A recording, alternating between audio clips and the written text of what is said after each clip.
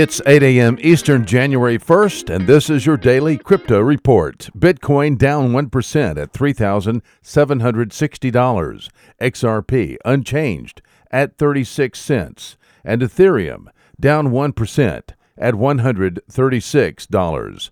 These are your leaders by market cap. Top gainers in the last 24 hours, BlockNet up 15%, Centrality up 10%, and Bitcoin SV up 7%. What works so well that it's basically magic? Bitcoin mining, USDT in the top 3. What about selling with Shopify?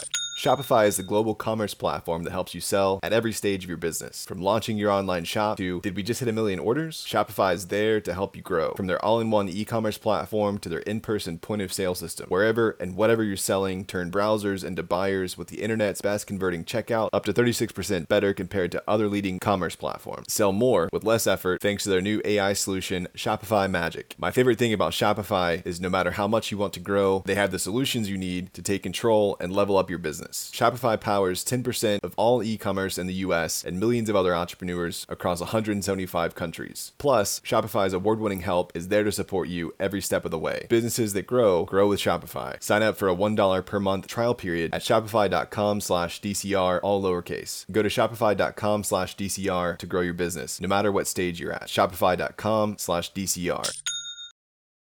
Today's news. Bakkt yesterday announced the completion of its first funding round, raising $182.5 million. Bakkt aims to offer the first ever Bitcoin-settled futures contracts in the coming year.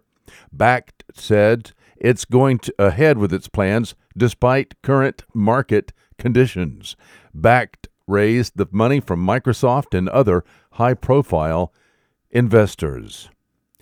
Well, Georgia State Senator Michael Williams has turned himself in to authorities after he was accused of insurance fraud.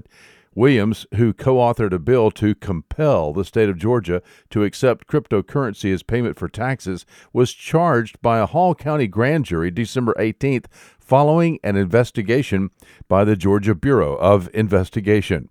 According to prosecutors, back in May 2017, Williams lied about the theft of $300,000 worth of computers that were being used to mine cryptocurrency from his campaign office located on Monroe Drive in Gainesville, Georgia.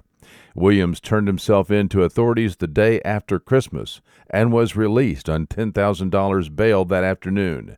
Williams denies the allegations. And finally, the Iranian government has taken further steps against Telegram's cryptocurrency development, according to a report from the Tehran Times yesterday.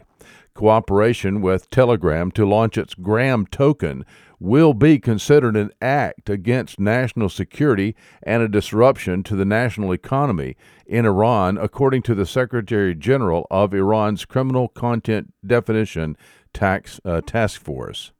Want more? Visit us at dailycryptoreport.io for sources and links. Find us on social media and everywhere you podcast under Daily Crypto Report.